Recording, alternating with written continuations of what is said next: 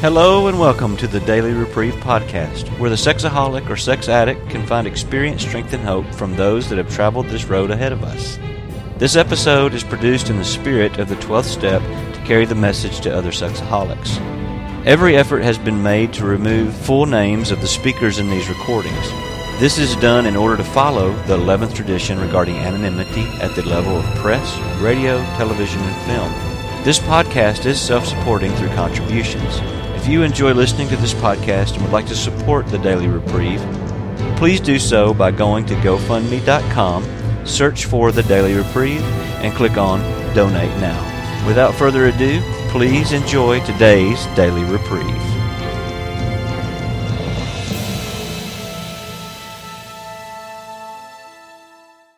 All right, we'll go and get started. Hopefully our other panelists make their way in here.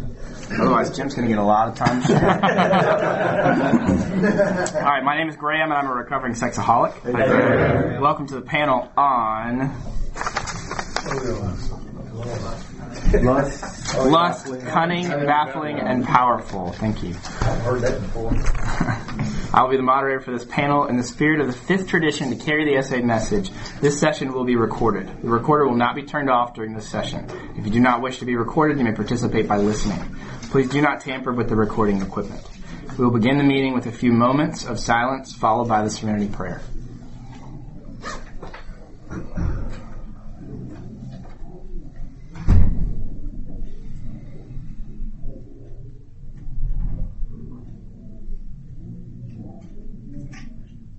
Prayer.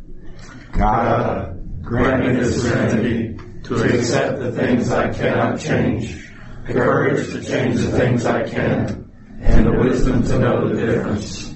Thy will, not mine, be done. Would someone please read the essay Purpose from page 201 in the White Book? I'll be glad to.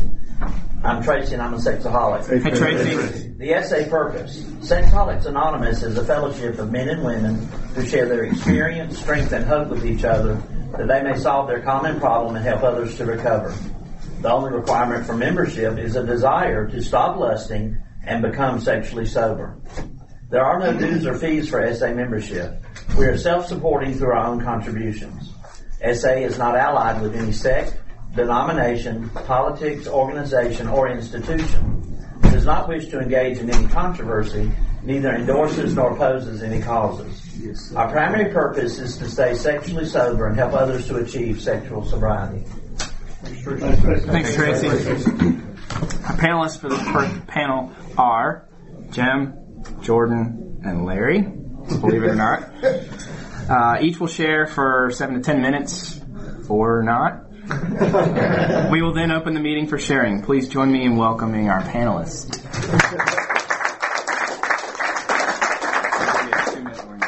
Sure. Folks, I'm Jem. I'm a sexaholic. Hey, Jim. So, as the expression goes, it's a privilege to be here today. And I mean, it's really a privilege to be here today because apparently you have to be sober for 18 months before you can actually serve on this panel. And I achieved my 18 months sobriety literally 2 days ago. So, so if this meeting was like Thursday, I would not be qualified to be here. So I've been sober since September 1st of 2016. And, the title of this session is Lust, Powerful, Baffling, and Cunning. And it's, very dangerous, very tricky too. September 1st, 2016 is the day of my sobriety. I would like to just take a minute and tell you what life was for me on August 31st, 2016. So on August 31st, 2016, I was just fired from my job. I was fired from my job, a job that I really enjoyed, a job that I thought I was good at. I thought I was untouchable. But the company was very, very quick to let me go.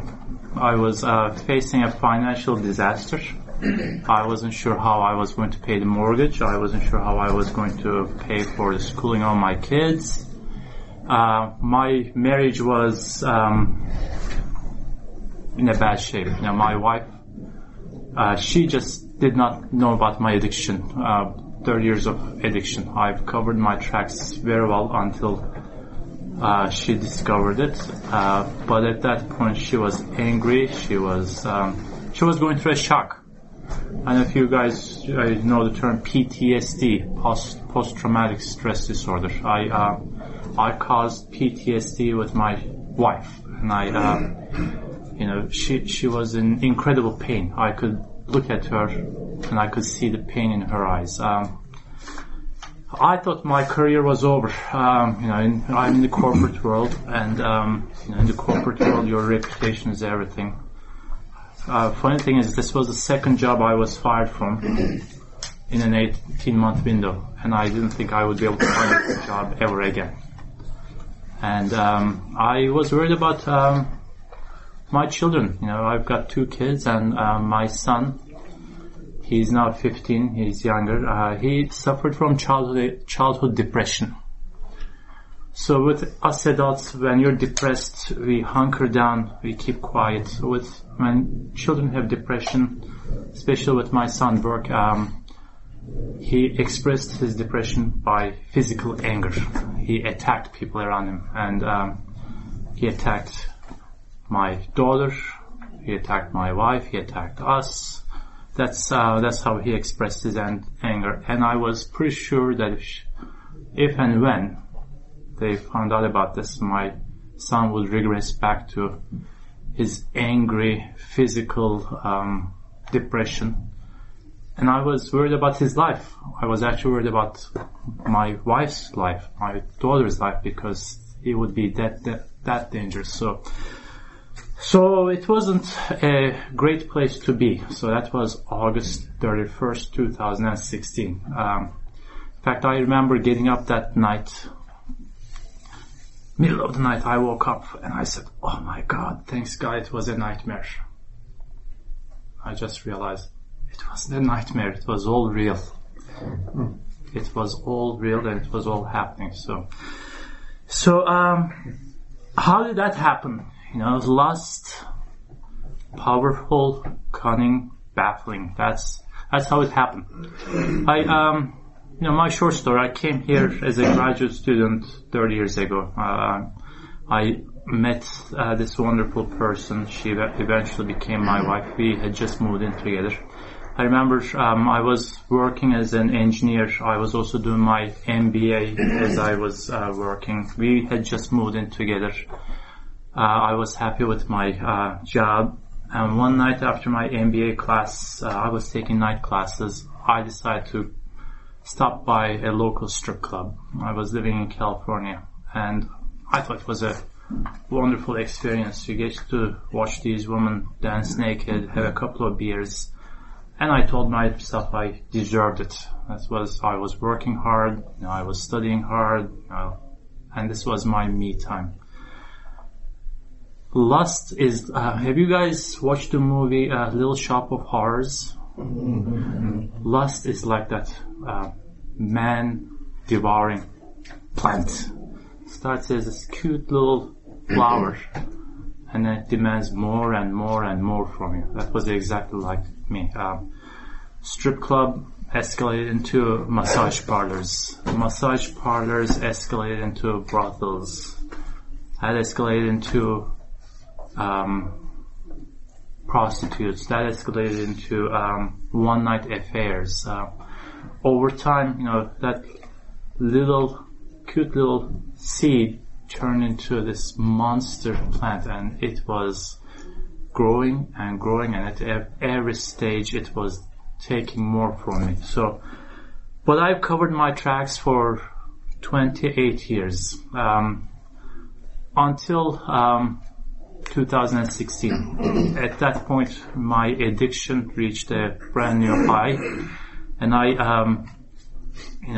started having an affair with this person, and it turned out that she was just as much of an addict that I was. Actually, I did not know that I was an addict.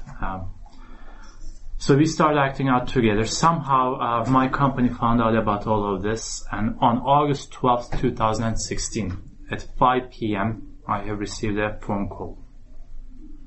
And I was being investigated, and I was asked to step into a meeting on Monday. August 12th is a Friday, in Denver, Colorado, at the headquarters of the company, to speak to lawyers and private investigators.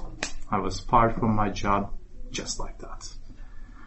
All that time I kept telling myself, this behavior, I'm entitled to it because I work so hard and I make good money and I can't do this. I thought I was entitled to it because I'm under a lot of stress, and this was how I was managing my stress, and I was entitled to it.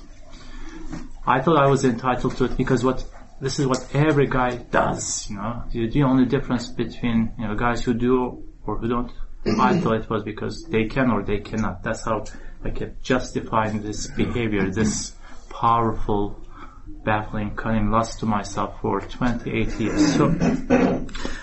So you guys know what it was like between August 12th and August 31st. On August 31st, I reached a conclusion that this powerful, baffling, cunning lust would either kill me, literally, not figuratively, literally, or kill my wife, or kill my children. And I decided to put a stop to it. So, I'm grateful to this program. I've started coming to the program meetings. I've started working the steps with my sponsor.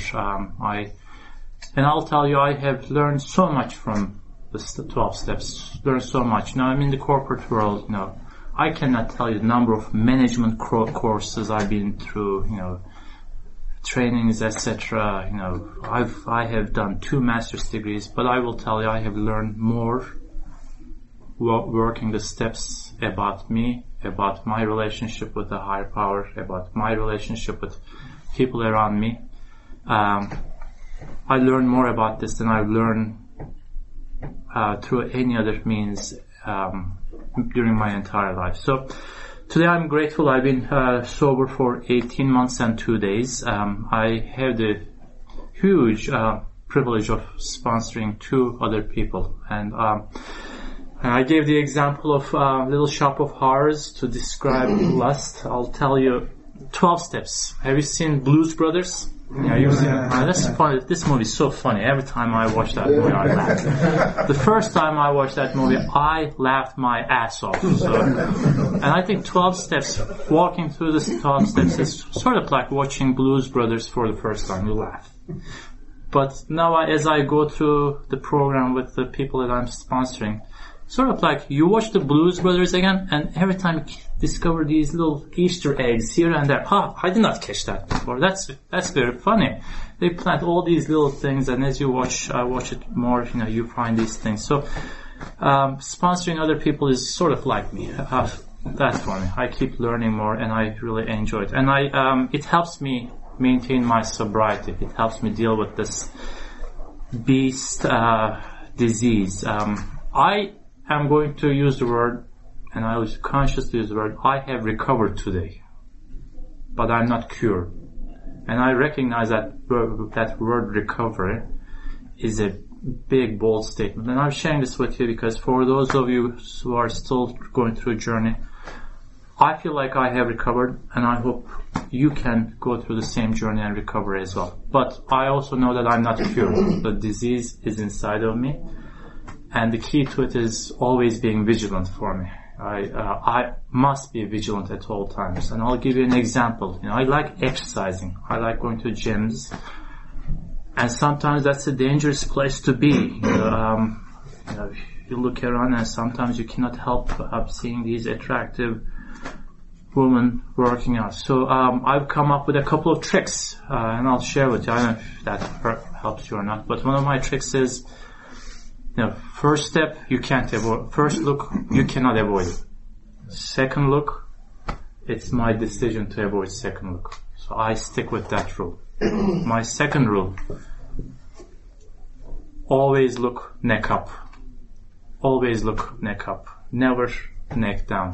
Try to avoid looking at the bodies. So So that's my journey. That's my story. And I'm sticking with this story. I love this program because, to me, this program tells me miracles happen every day. Amen. Miracles happen every day, and I get encouraged seeing these miracles, and I hope you experience one of these miracles too. So that's my story. Thank you. Thanks, Jim.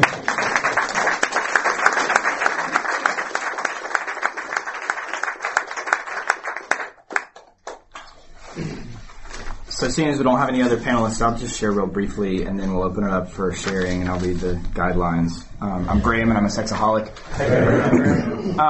Lust, cunning, baffling, and powerful. So, I heard early on coming into the program that, acting out is not my problem. That's my attempted solution. And, I'm not powerless over a particular behavior. I'm powerless over lust. And the White Book talks about that lust is a spiritual force, that it's not something physical. And I know that's true for me. There was another panel this morning on the disposition of the heart. And that's what's wrong with me, is my heart is predisposed to lust. By default, I don't know if I'm wired, I don't know what it is, but lust is my default. Without God, I will go back and act out, and I will pick up lust. And with God, I don't do that. I don't have to do that. Surrender is the watchword and the insignia of our program. It took me a long time to even pay attention to that. I'm sure I heard it in meetings a lot longer, than the time that it's sunk in for me.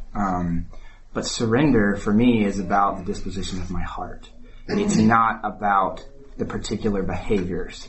It's not about, as someone said, it's not about circles. It's not about, a slope. For me, it's my heart. One thing that helps me relate to surrender is, surrendering my right to things. I don't have a right to be on social media. I don't have a right to have a smartphone. I don't have a right to watch certain movies. And when I surrender that willingly, there's not a resentment around that. I realize that that's for my own health. That's my higher power providing a path for me. But I don't have that. I don't have the right to those things anymore. I'm a sexaholic. Those things are poison for me. It's lust. It's my heart that responds to those things in a way that it's a sexaholic response. But there's freedom to surrender those things. It's not. For me. It's not a. It's not a question of lists and do's and don'ts. It's what's the condition of my heart. And I'm so grateful that I have the steps to be able to help me examine my heart. I have all these tools, all these 4-step inventory, 7-step inventory, all these different things that I can use, and I can go to people in the program and say, here's what I'm feeling, here's what's going on inside of my heart. And they'll say, well, have you tried a 4-step inventory? Have you tried a 7-step inventory? And no, I don't default think of those things. But now I have those tools. And that helps me get back to what's going on inside my heart. It's so easy for me to focus on the externals, and I thought, that's what would keep me sober. But it's the disposition of my heart, and it's surrendering that lust, and recognizing that I have to surrender my right to those things, is really, for me, what keeps me connected with surrender and keeps me connected with the solution. So thanks for letting me share. So we'll open it up for sharing now. Because our common welfare comes first, here are the guidelines for sharing during this meeting. We do not crosstalk. That is, we share with the group as a whole rather than addressing any individual member. We speak in the I, not the we or the you. We leave our other identities at the door, including politics, religions, therapies, treatment centers, occupations, and other 12-step issues. We speak about and from the SA point of view. Our meeting focuses on the solution to our SA approach to recovery. Whenever possible, we avoid the mention of titles and authors that are not SA-approved literature. In participation, we avoid topics that can lead to dissension or distraction.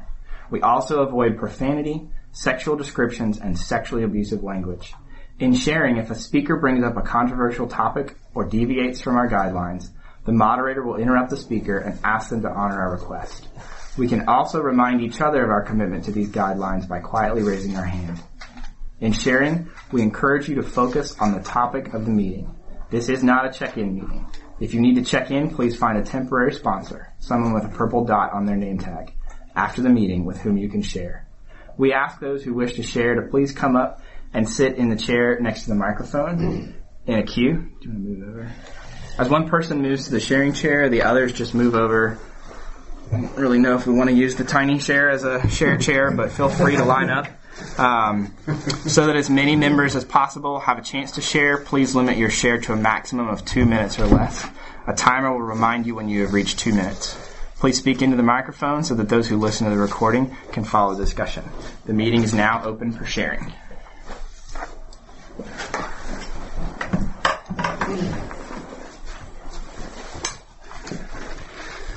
Hi, I'm Joe. I'm a sexaholic. Hey, Joe. Lust has been on my mind all week, actually.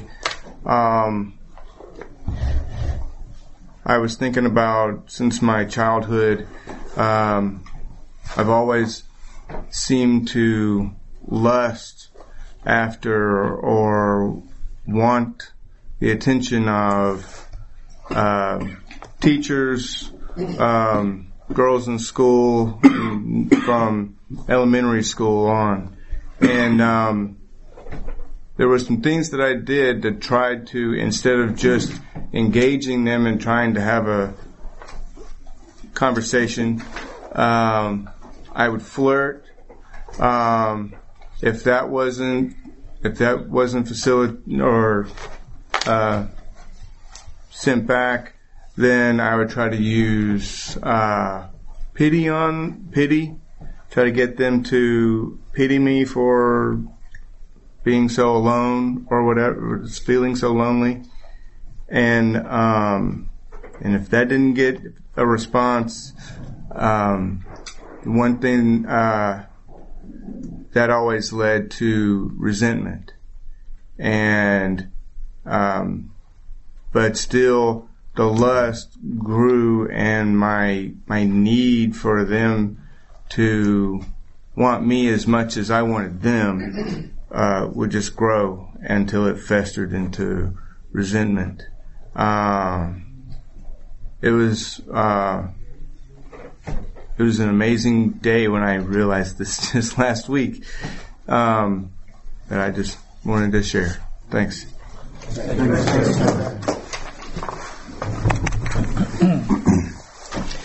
Mark, recovering sexaholic. Hey, Mark. There's a breakout session this afternoon on rigorous honesty, and I tell you, just heard some rigorous honesty in here, and I'm really appreciative of that, because it seems like the people that are able to get this program, that's where it starts. And I hear I have so much respect for people that are courageous and that are willing to say things that are just difficult to say, but just are so committed to truth and getting better that there's just nothing going to stop it. And I know that's I feel like there's two forces in the universe, and the one that's on the negative side is not like that. The one on the positive side is loves it and helps us in any way that we ask. Lust, Cunning, Baffling, and Powerful to me was just getting body slammed every day of my life, just not even knowing, not even being aware of this till I was, I came into the program at 44. That's a lot of years of just not being aware of what's going on, not being able to have a relationship or a conversation that's really connected with somebody else. A relationship where I'm looking at TVs around the room, distracted at what's somebody over here doing or whatever. So very thankful for the shares today and grateful to be here. Thanks, Mark.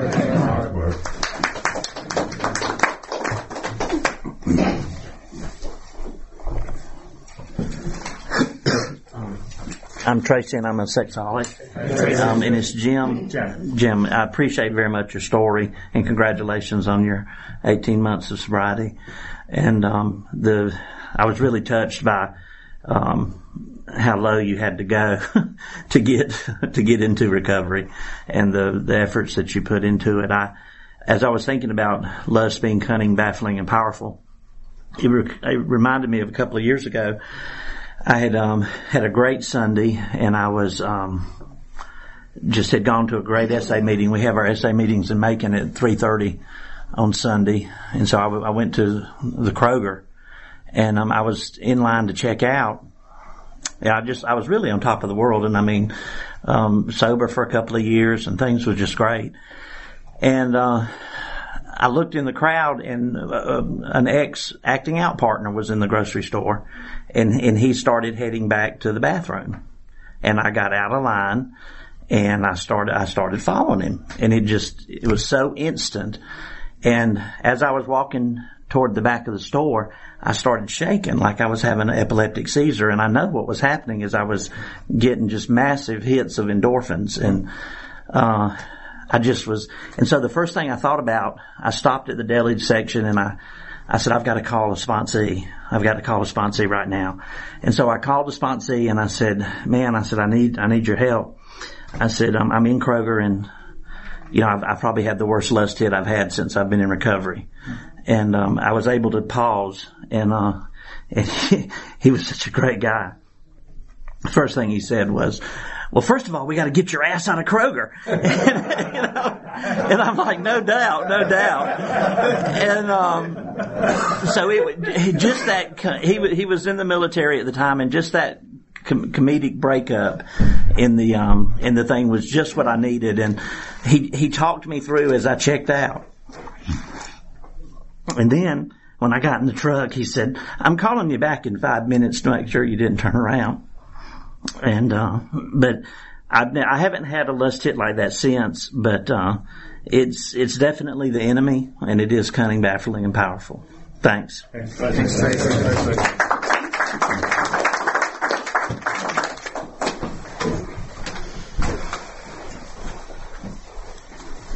I'm Joe, and I'm a sexaholic. Yeah, I was attracted to this session because of the title, Cunning, Baffling, and Powerful. That's definitely the case. Somebody used the word subtle. It's a very subtle disease. I was here in this building yesterday, setting up these chairs and these tables for this meeting today, and I found myself getting triggered by a female that was here helping. Getting ready for a marathon. I'm getting triggered, right? And I started thinking about it. Where is this coming from? This stuff seems to come out of nowhere and blindside me. So I'm thinking about how did this start? And it actually started yesterday morning when I went on the computer to read my emails, and I'm on AOL, and when you start out on AOL, there's news, there's pictures of people in the news, and there was a picture of a female athlete, and I wasn't familiar with the person, but she was attractive. And then, of course, there's more pictures that you can see of this person. If you want to click on this over here, there's swimsuit pictures, right? I think that's exactly what got me started on the wrong trail yesterday. This stuff it's insidious. It just comes out of nowhere seemingly, and I have to be very careful. I think Jim, you used the word vigilant. I have to be vigilant, because I've got to be careful not only what I look at, what I read, what I watch on TV, what I listen to, the music, everything. I've got to be very careful what I take in, because it is cunning and baffling and powerful, and left to my own devices by myself, I'm dead. But with this program, I'm powerless, but I'm not helpless, so I'm thankful to be here. Thank you for letting me share. Thanks.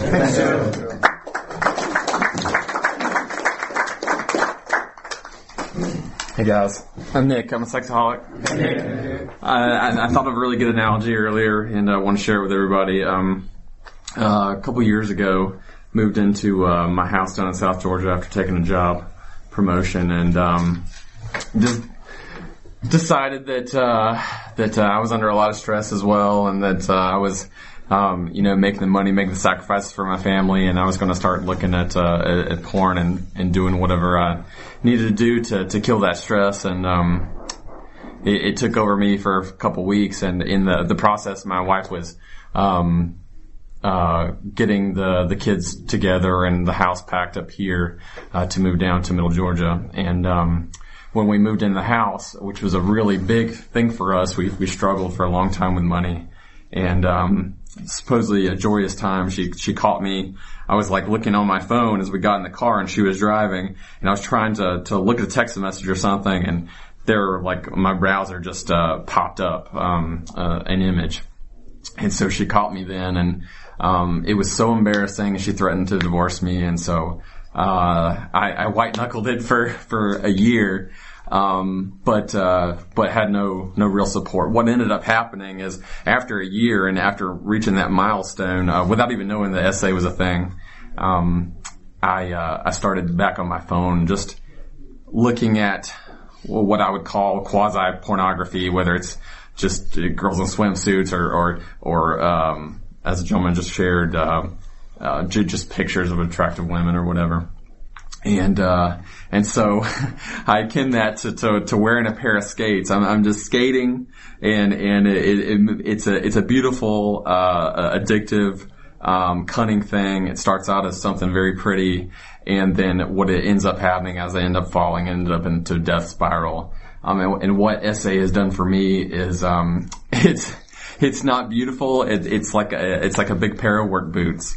You put it on, it's 1 foot in front of the other, but you've got that stable platform, and hard work is what's gonna bring us out of it. So thanks, guys, for letting me share. Thanks, Nick.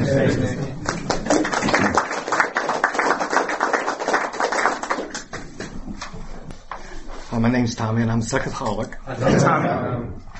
And if I don't attend another breakout session, this is probably the pinnacle for me. I've never heard the analogy before, but I think I've been living in the little shop of horrors for over 50 years. And there's not a whole lot left of me. The plant's pretty much eaten me up. I just haven't reached that bottom that you did, and my God, I don't know if I want to go there. So,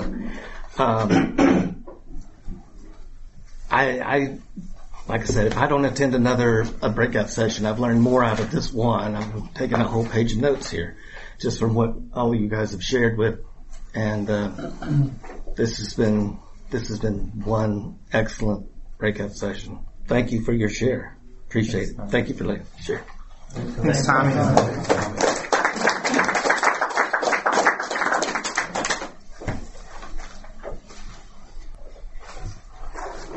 Hi guys, I'm Jim. I'm a sexaholic. Hey, Jim. My Cunning, Baffling, Powerful story was the other day. I was trying to get a flu shot, and I pulled in a plaza that had I went to a drugstore first, and they told me to go to an immediate medical place, and I pulled in a plaza with an immediate medical place, and I tried the door and it was locked, and then I noticed it had a massage parlor in the same plaza. And I didn't think anything of it. I was walking back to my car, and I noticed a brand new Porsche with a fur coat on the front seat, and I was immediately triggered by that. And I just thought, wow,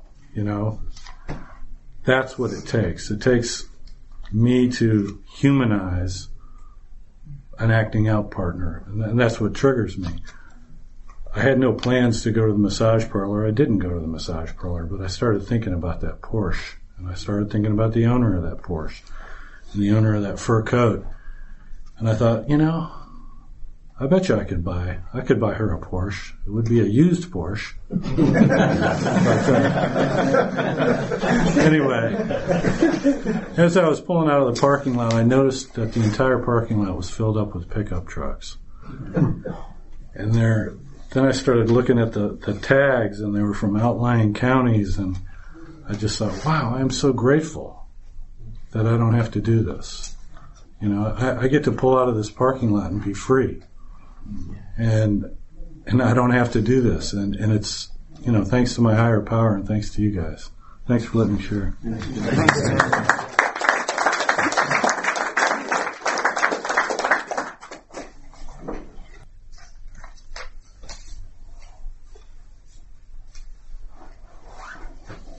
I'll break the silence. Hey guys, I'm Dan W. I'm a sexaholic. The really baffling thing about lust for me is it doesn't even take like any nudity or anything gratuitous. I could be triggered by something as simple as an attractive face, maybe a makeup ad or something. There's absolutely nothing morally objectionable about such an image or person, but it will trigger me. And I might go for weeks, months, and I'll feel near invincible. I'll be like, I'm doing good. I have no troubles with lust. Deep down inside, I still know I'm a sexaholic, but I'll be like, yeah, I think maybe I've cracked it. And then next thing I know, something so simple that would have never triggered me, say, a year and a half ago, because it just wouldn't have been stimulating enough, gets me. And it gets me really good. And what I've been trying to figure out is what is it that causes that breakdown after like 4 weeks of there not even a hint of struggle. What is it that tears me down? And for me, it always seems to be what is my emotional state? How are my relationships with the people who are important in my life, with the fellowship, and with God, myself? And usually, if I look, I can find like there's something that I've just been kind of pushing aside, putting under the rug, or I don't want to deal with because it's too much trouble. And it'll be those things that then lead me back into the self-soothing that got me into trouble in the first place with pornography and masturbation. Because that was always the problem. I'd just put everything under the rug, and then I would deal with the emotional consequences through pornography. But now I find that it's not huge issues, but now it's the little ones, and so I have to keep working at that. So that's how lust is cunning and baffling for me. It sneaks up on you, and you can't even quite tell what it was until after the fact, and you just kind of examine it. But thanks for letting me share. Thanks, Dan. Thanks, Dan.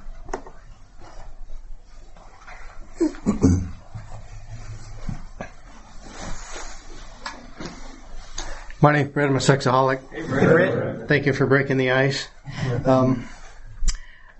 I've been trying to think of what lust is, and the times I've tried to draw it out, it's this evil, bloody, monstrous thing. And I used to think self-knowledge, if I understood it, I could fix it. And I've come to learn that doesn't work. It is baffling. I don't know what it is. It's powerful. It can consume me. But I do know what it does to me. And I used to think it was what caused me from looking at one image to want to look at the next. Then I realized it's more around the planning to start looking at images. And then I realized it was more, even deeper than that, it was the wanting to justify me time, ego. And there's so many layers to this, and I feel like I've only taken off the first couple, but it's a scary thing. It's more powerful than I am. I am powerless. I've come to learn that. And thanks for letting me share. Thanks, Brett. Hi, I'm Charles. I'm a sexaholic. Hi, Charles. Lust is, for me, the subject, the reason we're in here, it is very cunning, baffling. It's very progressive, like you talked about in your story, Jim, and I appreciate that. It took me over 60 years to come into the program, but it's never too late. So, because I came soon enough to get sober, and that's a progressive thing also. But to get sober so that I could appreciate my grandchildren. So I'm remarried for about 3 years, and my wife and I together have 12 grandchildren. And there's nothing better than to be able to listen to them, to be present with them, and hear what they're saying, hear what's going on in their lives, and just being there like I was never there for those over 60 years that I was not sober. And that started in my teenage years. I started lusting then. I didn't know I was doing it, but I'm so thankful for SA, and it is the solution. Thank you. Thanks, Charles.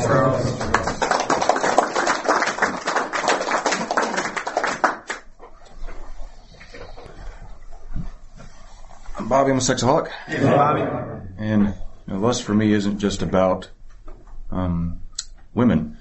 For me, lust can be about a new truck or equipment to go along with my hobby, or just the new cell phone coming out. It's really about just anything I don't have that I want. And the way that I've kind of learned to combat that, for me, is to just kind of try to be content with what I have. I don't always need, that new tool on the tool truck. When the tool guy comes by and he's trying to sell that thing, my first instinct is I can pay $20 a month for whenever and I can get this thing, But I don't really need that. I do perfectly fine at my job with what I have. And I have to take myself back a notch every time and just realize, God's given me what I need already. I don't need, a new woman. I don't need a new truck. I don't need a new tool. I don't need a new anything. I already have what I need. And this program has taught me that my lust is bigger than just what I see with my eyes. It's anything I want that I don't need. Thank you. Thanks, Bobby.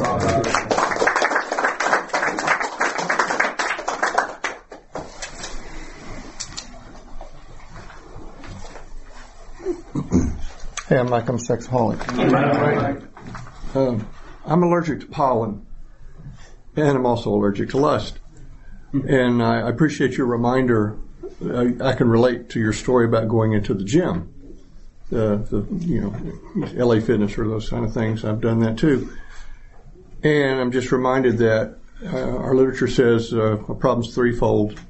One of those is physical. And there's just a lot of things I've had to develop the habit to do physically that helps me. And once they're a habit, it's hopefully becomes a way of life. But just like, pollen's in the world and it's there for a purpose and it's good and it's natural.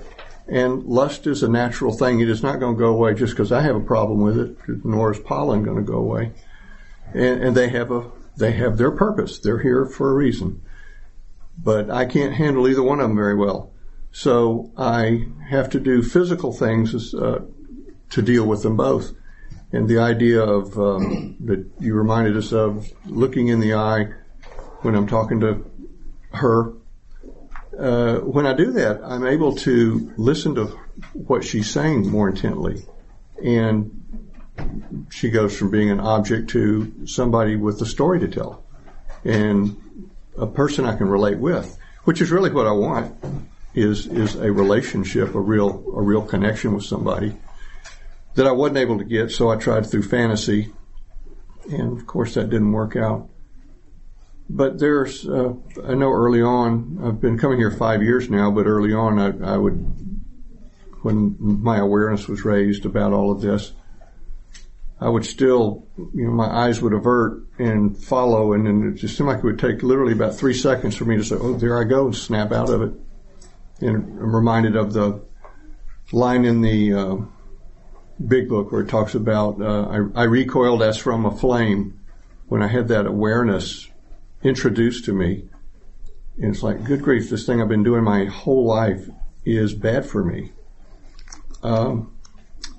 I have to stop. And I have to stop doing those habits. Thanks. Thanks, Chris.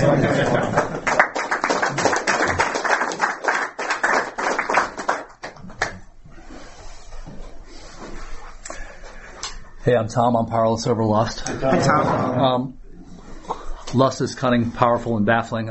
Those are really, that's such a powerful expression. I was sitting here trying to think of, I believe I have an example for each one of those descriptors of lust. starting with how lust has been cunning toward me recently, is that my most recent struggles in the area of lust have been with pornography. But for whatever reason, probably through a combination of strategies, lately it hasn't been so much pornography. Well, guess what? All of a sudden, I find some very intense fantasies coming to mind. Fantasies of people that I knew back in high school, 40 years ago. Ridiculous in how cunning lust is. That is, if I somehow manage to get one of the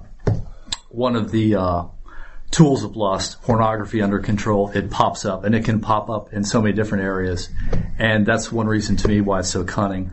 One example of how I think it's baffling to me is that at one point I had about 18 months of sobriety, and I was done in terms of calendar sobriety by a wrestling match I would get in with my web filters. So when I had my 18 months, I didn't even have any anti-porn filters on my computers, but then I got some, and all of a sudden I became aware that, I wonder if there's a workaround. I better test it. I better make sure it's blocking this. I better make sure it's blocking that. Well, if that's not baffling, if that's not a baffling way to get me to fall, I think that's a good word for it. That I would be caught up in this intrigue and tease of trying to figure out whether my filters were working, and therefore succumb again to lust. And last, then, it's so powerful. Of course, through the program, I've come to, even last night, I was watching a sitcom, one of the most popular ones on a mainstream network TV channel, and I think I've now finally, I can't watch that sitcom anymore because there's a person in there that I've kind of become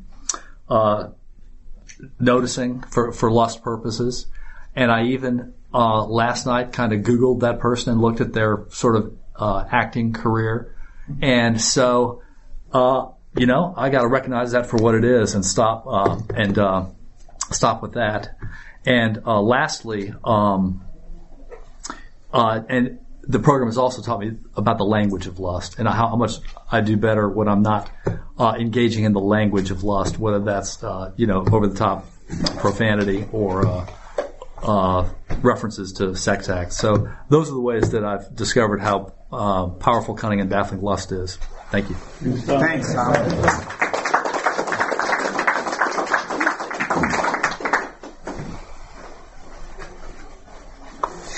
Hi, I'm Rich P., a grateful recovering sexaholic. I appreciate the topic. I appreciate the shares. The way that lust is cutting, baffling, and powerful to me, the type of sex addict I am, I'm a low-bottom sex addict, low-bottom sex drunk, and I involved acting out in like the daily things of life. Church, grocery stores, parking lots, bathrooms, just places that you would normally go and be in your normal life that you would have to be.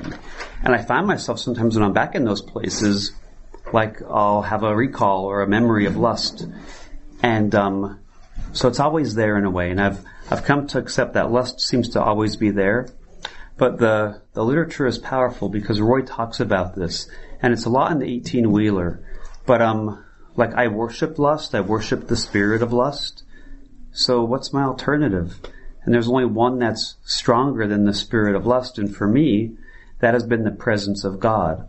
So when Roy K. talks in the 18-wheeler, he uses very specific language, and he doesn't use the concept of God or the idea of God or, thinking of God. He says the presence of God, and there's like 2 or 3 pages where he says it 6 times.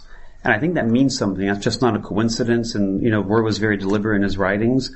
So I just start to anchor into that and press into that and, God, show me your presence, reveal your presence. That's the only thing that could overcome lust for me. So in those moments, I just seek and I pray for the presence of God. And it works, like it always works. It's not like it's not a half measure. It's I'm going after what the literature says to ask the presence of God in, and when the presence of God descends, lust has to flee. It's like, when I turn on the light in this room, darkness doesn't sometimes stay or doesn't stay half dark in here. the lights go on and it always gets bright in here. And that's how the presence of God dispels the cunning, baffling, powerful nature of lust for me. Thanks for letting me share. Thanks, Rich.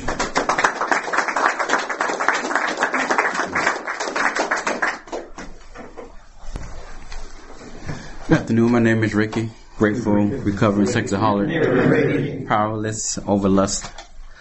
I remember coming into the program thinking that, I didn't need to be here, just kept, just hearing these people's story. And eventually I realized that I do need to be here. First I realized I did have a problem. I was a sex addict. And then I realized some other things that was coming along. But lust was the last thing that I thought I had a problem with.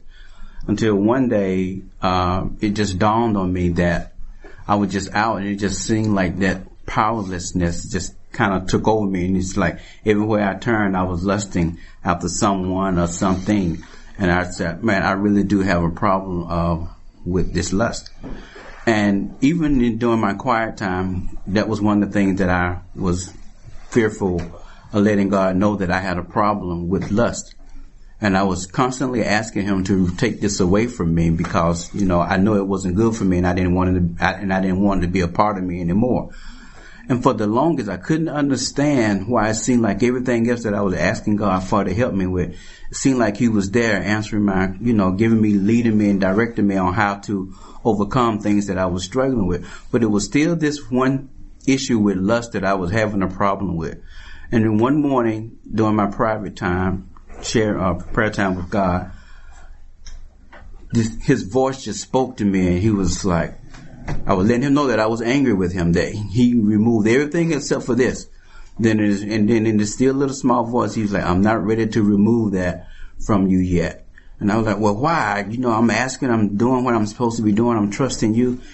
And the little voice said, if I remove it from you now, you will not have a need for me later. Amen. And that was so powerful for me to actually hear God speak. I hadn't heard him speak to me like that in a long time. But when I heard that, I realized that this disease of this part of my life, lust, that I didn't want to admit to him or anybody, was still powerful in my life, and I needed it. So I'm just grateful that my higher power spoke to me and realized how much I really need him when it comes to my lust. Thank you. Thanks, Ricky. Thanks, Ricky.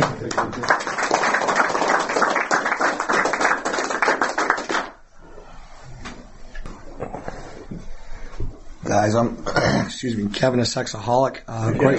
Grateful to be here. Grateful for all the shares and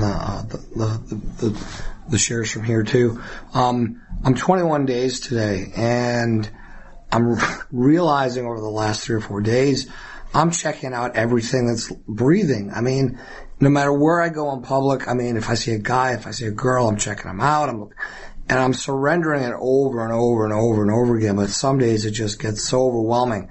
And I'm realizing just how much of me this disease has got. I'm realizing just how much of what's in here, is messed up by this disease that I've been practicing for the last 40 years. So grateful to be here, and thanks. Thanks, Kevin. Thanks, Kevin. Hey, gentlemen, I'm Gary. I'm a sexaholic. Hey. These shares are just phenomenal. I'm sitting back there thinking of, dang, there's something I want to share, but I don't know what it is. Lord, please lead me. Let me know what it is I want to share. And the thing that gets me about lust is the baffling part, because I consider myself a pretty intelligent person. I'm a problem solver. So my whole life I've been trying to figure this out. I remember being 7 years old, walking home from school on a rainy day. Back then, in the early 60s, you could walk home from school. So I was walking home from school, and I see in the street, in the gutter, this little clip. It's a little button off of a woman's garter belt. And I see it laying there, and I pick it up, and I worship it, and I treasure it, and I bring it home, and I hide it. And as I think throughout my life, this lust thing had a hold of me when I was 7 or 8 years old. I've been figuring it out since then. I'm going to figure this thing out now because I'm smart. I'm going to figure this out. I can't figure it out. There's no logic behind it. There's no reasoning. There's no figuring out. It's my heart. That's what it is. It's my heart. It's not my mind. So I just wanted to share that. If y'all are still trying to figure it out, let me know if you figured it out, because I can't. Thanks, Gary.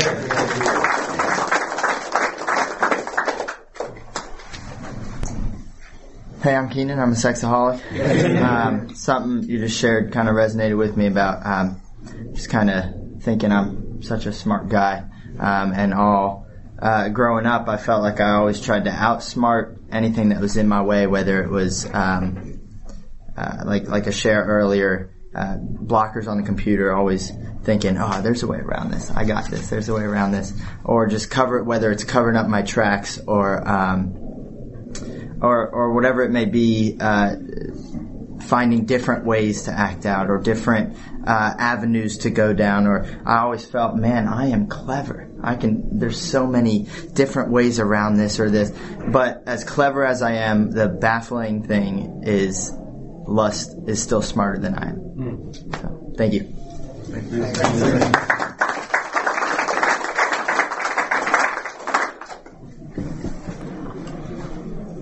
Hi, I'm Jared. I'm a sexaholic. Cunning, Baffling, powerful. I'm a sex offender, and when I was on probation, you had to take polygraph tests, and they want to know what I masturbated to. The first time I took one, y'all wasn't supposed to look at porno, so I looked at porn and lied to them. They sent me back to prison for it, and so I got out, and I started masturbating to memories. I ended up going back to prison for it. I got out again. No, I have to take a polygraph test, and I made it one time. I made it 5 months, 4 weeks, 3 weeks and 6 days, and had to take the polygraph the next day, and you still masturbated. I couldn't. Back to memories, and yes, why would you? A normal person, a sane person, wouldn't continue to do that. That's kind of baffling and powerful to me. And also, one time when I started wanting to get sober sexually and from drugs and alcohol, I went and tried AA, and I got 30 days clean in AA, and I kept bringing up I didn't really know I had a sex problem, but I knew, I like to call it a lust problem, because I knew I had a sex problem, but I didn't really know what lust manifests and comes out, and the white book says that, right on the first step, it talks about the third option, and says you're either going to act out sexually or through drugs, alcohol, overeating, or white knuckling, and the third option is surrender. And I didn't understand what I needed to surrender. And to me, surrender is my own desires. That's on all fronts. And I just want to share that. Thank you.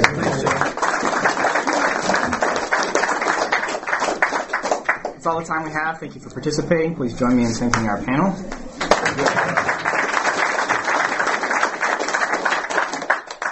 Anything you've heard at the meeting is strictly the opinion of the individual participant. The principles of SA are found in our 12 steps and 12 traditions. This is an anonymous program. Please keep the name, address, and phone number of anyone you meet or learn about in SA to yourself. And what you say here, let it stay here. Remember, we never identify ourselves publicly with SA in the press, radio, TV, or films. Neither does anyone speak for SA. Let's circle up as best we can. Maybe just grab a hand close by. And after a moment of silent meditation, Mark, will you lead us in the prayer of your choice? I'm sorry. My mind was way off. Will you lead us in the prayer? Sure. Lord God, Heavenly Father. Mark, will you lead us in the prayer of the program prayer of your choice? Oh. Somebody else better do it. Yeah. Okay. Good. Tommy. I'll do it. Who brought us all here?